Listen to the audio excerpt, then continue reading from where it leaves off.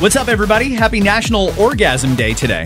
Yeah, we don't know. Actually, before we get to that, can I just say I was about to read something off of my phone, and my phone charged up all night, and it's down to 35% now, and it's 9:10 a.m. What do you do on your phone? Because Apple sucks. Yes, Apple does. And I agree. obviously, there's a new iPhone coming out because that's when this happens. And I don't know how they can control the battery power on my phone, but for whatever reason, they make it die quickly so that when the new iPhone comes out, probably in September, right? Then I'll think, oh, I got to get a new phone. And that's exactly what I'll do because I'm a sucker. You will. It boggles my mind. I went from Samsung to Apple. I'm going back to Samsung after I'm done with this one. It's fine, so I'm going to keep it. But I notice the slowdowns every time a new one comes out. I don't like how it constantly updates. I just don't like it as much. I just don't like it. Anyway. It's National Orgasm Day today. And I didn't know that because it's not on the National Day calendar, and maybe because they felt it was like inappropriate content or something like that. But no, it actually is a thing. And there's a day for everything, and orgasms happen to be one of the things that happen in the world, so there's a day for it. Mixed reaction from people when we mentioned that on air. Some people were quick to point out, that should be every day. Right. Well, I mean, it's not for a lot of people. Today's the day to appreciate it more or put more effort in to make sure that you get to where you need to go. The Toronto Sun has a great article, and they make some recommendations for how you can celebrate National Orgasm Day. They say, number one, start by exploring your own body and what feels good. Kat, women who master their own masturbation routine will come closer to reaching the big O every time. Take pleasure into your own hands and become the expert of your own body. Be patient and go slow. Start with the goal of exploring your body in search of those epic hotspots or erogenous zones instead of the orgasm. Mm-hmm. Okay. No, but I mean, like, that's sure. The whole number one point that they make should be the case if you're, an adult and whatnot, like, unless you're new to it all. And maybe some people aren't comfortable. Maybe some people aren't comfortable doing it to themselves. That's possible. July 31st should actually be a day of exploration in case you want to follow to a letter what the Sun is recommending. Be the Christopher Columbus of your body, everybody. Right. Just go in search of new spots and new areas that you can enjoy for many, many years to come. Why do we make Christopher Columbus sexual? That was interesting. Okay. Yeah, what else does it say? Have your partner give a helping hand. Well, yeah. Most women require at least some clitoral stimulation. You best put in some work. Do your job and get it done. Let's go. So you or your partner should give yourselves a helping hand. There seems to be this stigma that if you can't orgasm from penetration, that there's something wrong. That's not the case. You're just doing it wrong. Right. This goes back to the day of exploration. Yes. You need to figure out what it is that you like. Introduce some toys to the mix. I think we all understand what that means, right? They say start with small toy. And like the womanizer to go. Like the little finger puppet ones? Why'd they have those? Yeah. The womanizer to go or the We Vibe Touch are perfect for that clitoral stimulation. Plus, they are on the smaller side, so using it with a partner won't be hard to maneuver. They have those ones that are like remote controlled too, and you can be out over your phone. Your partner can control what's happening in your panties. Can I tell you, my friend has done it, has told me all the information and the details. I find that very, very creepy.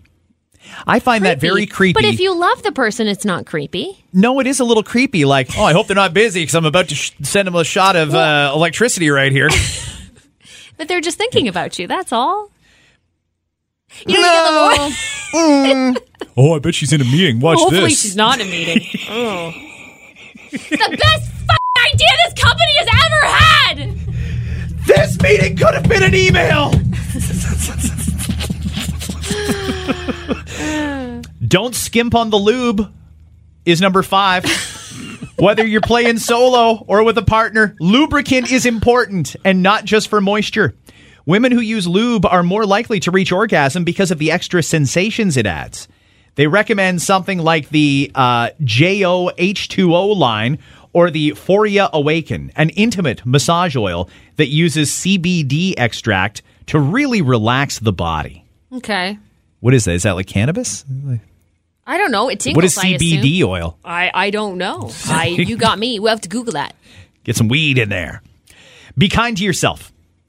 When we're acutely focused on having an orgasm, it's easy to get psyched out. Go easy on yourself.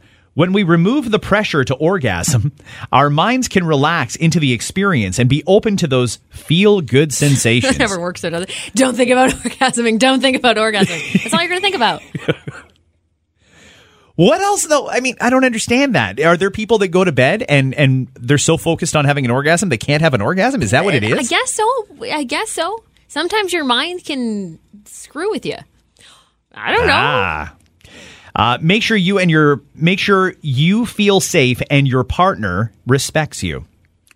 It's difficult to focus on pleasure when you're worried about the physical or mental well-being. When we feel safe, it allows us to let go of our inhibitions and really relax, which makes for more satisfying sex. Okay. So what do I ask her? Like, do you feel safe right now? Good. Let's go. Is that a weird thing to ask? Yes. That probably is, right? Are you comfortable? You could ask, are you comfortable? Are you good? Is there anything I can get you or do for you in this time? I assume that if she's naked in my bed, she's comfortable. I think to get to that position, quite literally and figuratively, you have to be at a certain comfort level. If she's taking her clothes off, she's comfortable. That's what I would think, too. I would think that. I think you're okay to assume that. I think you're okay to assume that. There's got to be a certain level of comfort and safeness for a girl to get naked in front of you. It just... Sure. I don't have to ask as well, do I? It depends if this is like what kind of an encounter this is. Hang on. Before you take those tits out, do you feel safe and comfortable right now? Okay, good. Like, honestly, what are we doing here? That won't wreck the mood at all. No. Hang on, sweet cheeks, before you take out them tits. I'm anticipating your long-term orgasm here, and I need to make sure that you feel safe and comfortable. The Scott and Cat After 9 podcast told me I need to ask you about your comfort level. Heard something really interesting on iHeartRadio today. I just need to make sure you're feeling safe right now. Jesus. They said to break out the lube. A whole tube should do it, sweetie. Honey, I went lube shopping today. I got every kind of lube you can imagine. Oh, no. The sensation is good for you. Apparently. That's what they said in the radio today.